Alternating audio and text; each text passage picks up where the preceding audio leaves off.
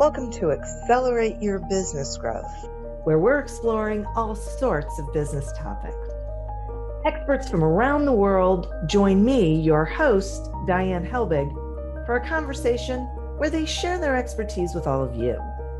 Take what you need when you need it. Featured on Inc.com, Forbes, and MSNBC's Your Business, this podcast is recognized as one of the best podcasts for small business, sales, leadership, social media, and more. When it comes to business, Accelerate Your Business Growth has got it covered. And now on with the show. My guest today is Connie Kudansky. Connie is a recognized sales expert who's focused on tackling sales call reluctance and helping salespeople keep their pipeline full. She's worked with powerhouse organizations, including Fortune 50 corporations like Xerox, Bank of America, and Wells Fargo. Connie has also been featured in publications including The Wall Street Journal, Bloomberg, Forbes, and more. Thanks so much for joining me today, Connie. Oh, thanks, Diane. I'm so excited to have you here. We're going to be having a great, I'm so glad we're talking about sales call reluctance as well, but I wanted to start with asking you about this happy high achiever. And I'll start by asking you if you would explain the difference between a high achiever and a happy high achiever. Yes, I'm happy to do so. Dr. Vance Caesar was doing doctoral research, and he was going to go out and research high achievers.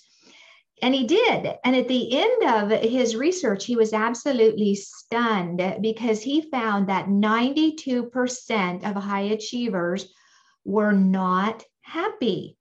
Wow. So he said, I need to go find out what's going on with these 8% that are happy high achievers. And he found the one telling characteristic different between the two was that when something went south for the high achiever, they would go into self-criticism, blame, anger toward themselves and others. And the happy high achiever merely took it in stride and had a different emotional intelligence where they would just say, I did the best I could with everything I had at the time. And so he found that to be very emotionally intelligent. And it didn't mean that they didn't go back and analyze it. They just gave themselves and others a break, that they did their best. So it sounds like it's a healthier, more productive way of thinking. Yes, and high achievers, the United States is full of high achievers, and the sales organizations, they're full of high achievers, right? The high achiever is clutching the trophy, the win, the close, and they are all about wanting the win. However, when you really back it up, that euphoria only lasts for a certain period of time, maybe 1 minute, 2 minutes, the day, and then they're on to chasing the next thing. And so I work with salespeople in order to enjoy the process, enjoy the adventure, and slow it down mentally. That doesn't mean you're not going to continue with your process. Just slow it down a bit and enjoy the journey instead of just waiting for that one big, glorious contract that doesn't last that long. I see. Okay. So what is the number one reason do you think that salespeople fail or flounder, into just being mediocre? Well, when you really look at a sales model, Diane, there are 5 components of a sales model. So a salesperson identifies their prospect. And sometimes it's just a simple prospect, but when you look into these bigger organizations, that's where sales enablement comes in. Who's the prospect? Get as much information before you initiate contact. So identify your prospect. And we must initiate contact with that buyer in some way, somehow, professionally and ethically. Then we introduce ourselves, our product and service. Then we have the all coveted sales meeting. And that's where most sales trainers come in once we're in front of the prospect. And yes, that's really important to have that all true good separate sales meeting and pushing it through. And then the fifth step is to influence the prospect to buy. And so the toughest part of the sale is initiating contact and introducing. And so that's where many salespeople and seasoned salespeople struggle, because we need a constant inflow of prospective buyers. And so that's where, and that's called sales call reluctance, where they're just not comfortable in initiating contact and getting in the door. Okay. It's so interesting for me that salespeople are driven and motivated and, want to achieve and want to get that sale, but they get stuck, it sounds like, at that very beginning part where they have to do that outreach, which, what is it about the sales call or just the whole, any part of the process that is uncomfortable, or why is it uncomfortable, I guess, is probably more my question. Well, think about it. When we are prospecting, we are making an unsolicited outreach. Yeah. The prospect is not waiting for our call. And so we are making that unsolicited outreach, and salespeople need to reconcile that that's true, right? Yeah. And then also, there's vulnerability involved. There's uncertainty, there's risk, there's emotional exposure. So there is a fear that, and it can be all varied, that they're not going to say the right thing, and they just start second guessing themselves. They're having this major battle inside. They want to move forward, but they're sabotaging themselves by their mental habits that just keep them derailed. And so that it's not sustainable in the long run. And I have figured out a way using positive psychology, performance psychology, neuroscience, and cognitive behavioral psychology to help them get over this and to be able to, and I know that I've listened to different podcasts that the Sales Expert channel has done, is having that value. What is the value proposition? And positioning it right. So there's a lot of different components in successfully executing on prospecting. Yeah, part of it feels like, as you were talking, I was thinking to myself, it feels like if they prepared themselves ahead of time for the reason why they're doing the outreach, like what does it mean to the prospect? What is the potential value, as you said, whatever that is. But if they prepared themselves ahead of time so that they knew how they were going to engage, what they were going to say, the reason behind their outreach, that maybe that would make it less emotional and less vulnerable, and therefore easier. Yes, that's a very good point that you made. And so salespeople need to be convinced of their value, and know that they are solving a problem for their prospect, and where they really are genuinely wanting to add value. And all that prospecting is to find out if the timing is right. Right. Yeah. It's a different way of looking at it, right? Yes. Mm-hmm. Yeah. Having said that, I think we can agree that there's a bit of a negative stereotype around selling that some people have. So I'm thinking that can potentially impact people, right? I don't want to be a salesman. I don't want to have that label put on myself. I don't want people to think of me that way. Is that part of it? And how do you get salespeople over that fear? Yes, and it is a big part of it. And it's tragic because every profession out there, I don't care what it is, there is a negative stereotype in some way, shape, or form. And what you were just describing, Diane, is role rejection, call reluctance, where they're rejecting the role that they actually play. And they've bought into there's something wrong with selling.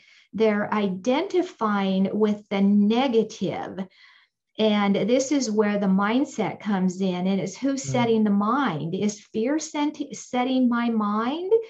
Or is the value that I bring to the prospect setting my mind? And here's the tragedy. Sales trainers and sales managers are the carriers of that role rejection, call reluctance. And they actually are contaminating the very people they inspire or that they intend to inspire by saying, don't go out there and be like those other salespeople. Well, we want to get the salesperson so anchored into their value that they bring that they don't identify with it. And so the world is driven by sales, and all sales is solving people's problem for a profit. I mean, that's all it is when you really look at it. And so that's where when it really comes into the mindset. And when people go into it self-centrically, thinking about themselves, what do they think of me? What if they're already using somebody else? What if they don't like salespeople? So they have this negative diatribe going on in their head.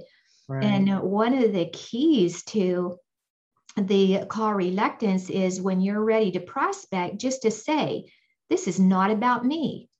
This is nothing to do with me. This is not about me. And when a salesperson really embodies that, it changes for them. Mm-hmm. Right. At this time, I'd like to take a sponsor break. The Accelerate Your Business Growth podcast is happy to be sponsored by Audible.com. And I'm sure you know that Audible.com has thousands of audiobook titles to choose from, but you might not know about the other content. There's podcasts, Audible originals, guided meditations. My favorite thing is to be able to listen to different kinds of things all on the same platform. I think it's a time saver and it's like a productivity hack for me. I don't have to go jumping from one platform to another. So we're offering you a free trial. You can go to audibletrial.com/businessgrowth, sign up for that free trial, and then explore on your own. You know, check out the audiobooks, check out the other programs, see what really, resonates with you. Interested in getting some help with your sales strategy? Pick up a copy of Succeed Without Selling on Amazon or wherever books are sold. Can you talk some about like other types of call reluctance? Yes. And so one of the types of call reluctance is referral aversion. And so I believe, Diane, many of your listeners are seasoned salespeople, and they already have a nice business and they want to develop new business. And the best way to do that is to leverage relationships. Leverage relationships with your current client base to start thinking about strategic alliances. Who out there already has a database of your clientele? To develop relationships for strategic partnerships, referral.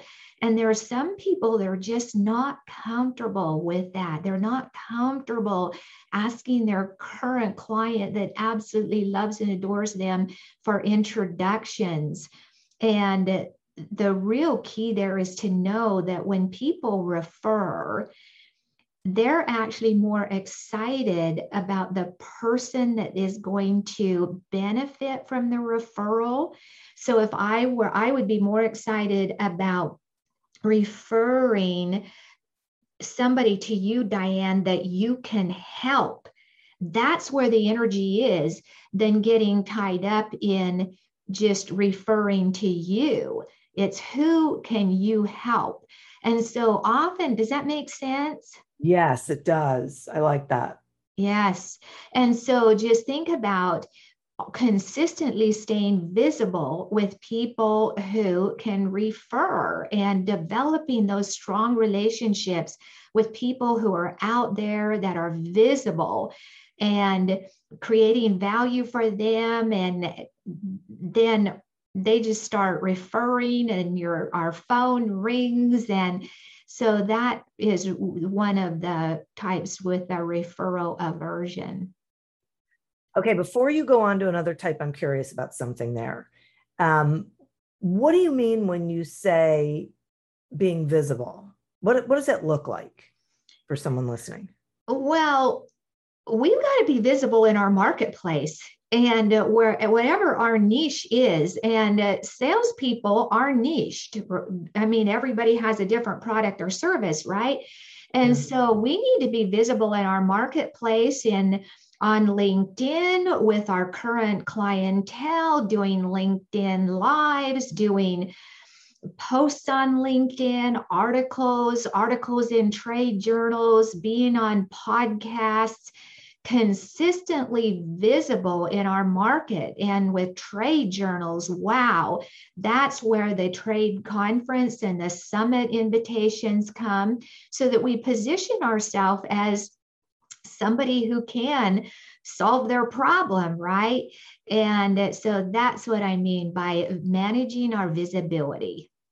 Okay, great. Thank you for that. I appreciate that. Okay.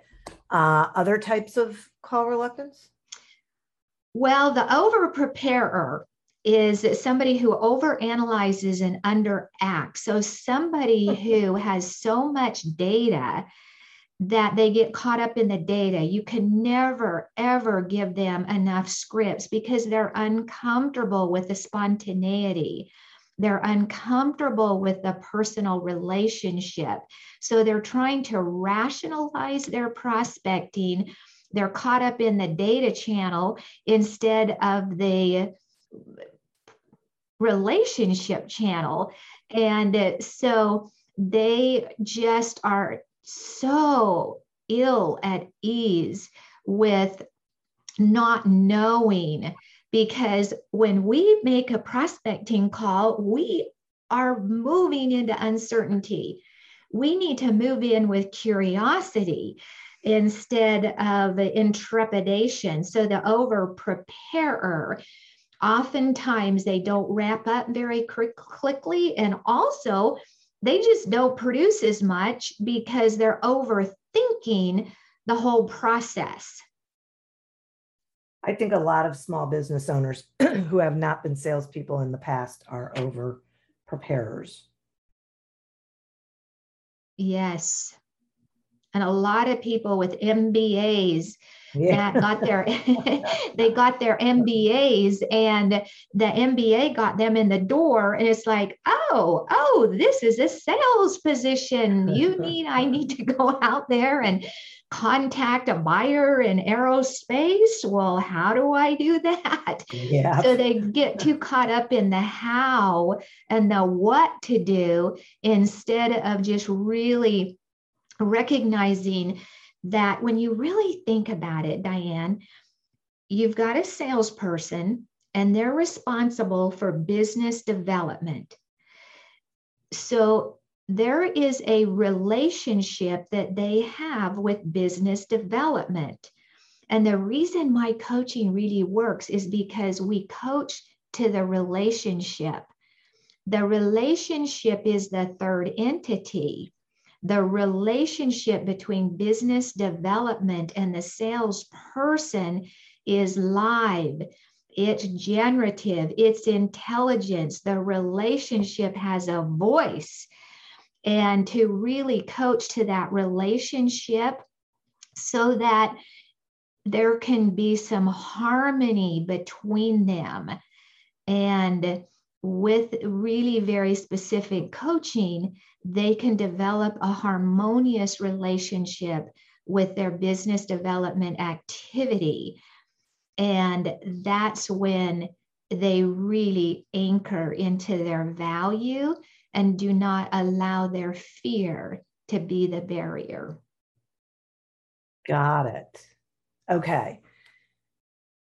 So when we think of call reluctance and the various types of call reluctance, if there's, people who are listening and they're thinking, well, that one, sounds like me. What is one thing that you think they could do today that would help move them in a better direction? Well, number one, become aware that call reluctance is messing with them so that they can just admit it. I admit that I am not making my prospecting calls because I have a fear around it. So you really have to become aware and admit it. So that's the first thing. It takes humility to look in the mirror and say, yeah, I'm uncomfortable. I'm uncomfortable with this. So that's the first thing. And then I just recommended that know your value with every fiber of your body. Know your value and remind yourself of your current clientele that loves you, that feels that you're an essential partner with them. Remind yourself of them. And when you pick up the phone to punch in the numbers, just say to yourself, this isn't about me. It's not about me. And so very simplistic, that those are some tips. However, is a longer and is more sustainable is to really take it on. And I can send you a free link for people to take a quick assessment on their call reluctance. And then also I have a more comprehensive assessment that really zeroes in on exactly what is going on. And that's always an opportunity there to invest in that if people are really serious about getting on the other side of it. Excellent. Well, that's great. Yeah. Get me that link. I'll make sure it's in the show notes. But in the meantime, how can the listeners get in touch with you if they want to start exploring this? Well, LinkedIn. So you can find me on LinkedIn. I'd be happy to connect with you.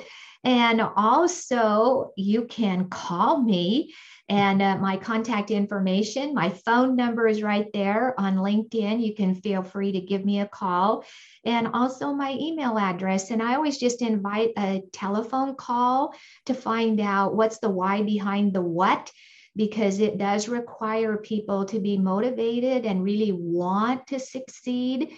Sometimes people think they're call reluctant, and in reality, they just really don't want to that much, or they're not into it. So it's just facing reality and just getting into the groove. And once people get into the groove, wow, their whole world changes, and they're changing the world of the people that they're working with and the prospects and clients that they're selling their products and services to. Excellent. That is great. Well, I really appreciate it. I think this, as you were talking about the different forms of call reluctance, I could think of people I know who would fall into, different types. So great stuff. Thank you so much for joining me today. Well, thanks, Diane. Thank you for having me. And in closing, call reluctance is nothing to be embarrassed about because it's common. living with it needlessly is, and suffering with it when it's so unnecessary, that's where people that's where they can get a little bit embarrassed. Like, why am I suffering like this? What's the solution? Yeah, for sure. I'm really glad that you said that. I think I know people that I encounter will think, I'll say to them, well, this is not uncommon. And they'll go, wow, really? They really think everyone else has got it figured out. Oh, they don't. And this pandemic, where many of seasoned salespeople, they used to have really healthy lead generation channels of trade shows and conferences and different things like that. And it's been totally taken away from them. So it goes back to their telephones, their ATM machine. Yeah. Yeah, which is tricky, right? Yeah. So don't duck and dodge your phone. Somebody told me the other day, she goes, I don't dare pick up my phone because it might be a salesperson. I said, wow, what if it's your next best prospect turning into a client and you decided not to pick up your phone because you were so worried it was a salesperson. So we have to get real with ourselves for sure. For sure. Absolutely. Well, great advice. Thank you so much. And listeners, thank you. You are who we're doing this for. Thank you for tuning in to this episode of Accelerate Your Business Growth, a production of Evergreen Podcasts. Discover more episodes of this podcast and explore others at evergreenpodcast.com. As always, continue to prosper and be curious. And if you're looking to get your sales strategy headed in the right direction, pick up a copy of Succeed Without Selling on Amazon or wherever books are sold. Until we meet again on another episode of Accelerate Your Business Growth, goodbye and good day. Welcome to Don't Retire, Graduate, the podcast that asks you what you want to be when you grow up so you can graduate into retirement with a purpose and a passion, whether you're 25, 85, or any age in between. Gain actionable financial and mindset tips from your favorite authors, podcasters, and influencers to help you reach that exciting next chapter. Listen now and start building your path to financial freedom and reframing what retirement can mean to you.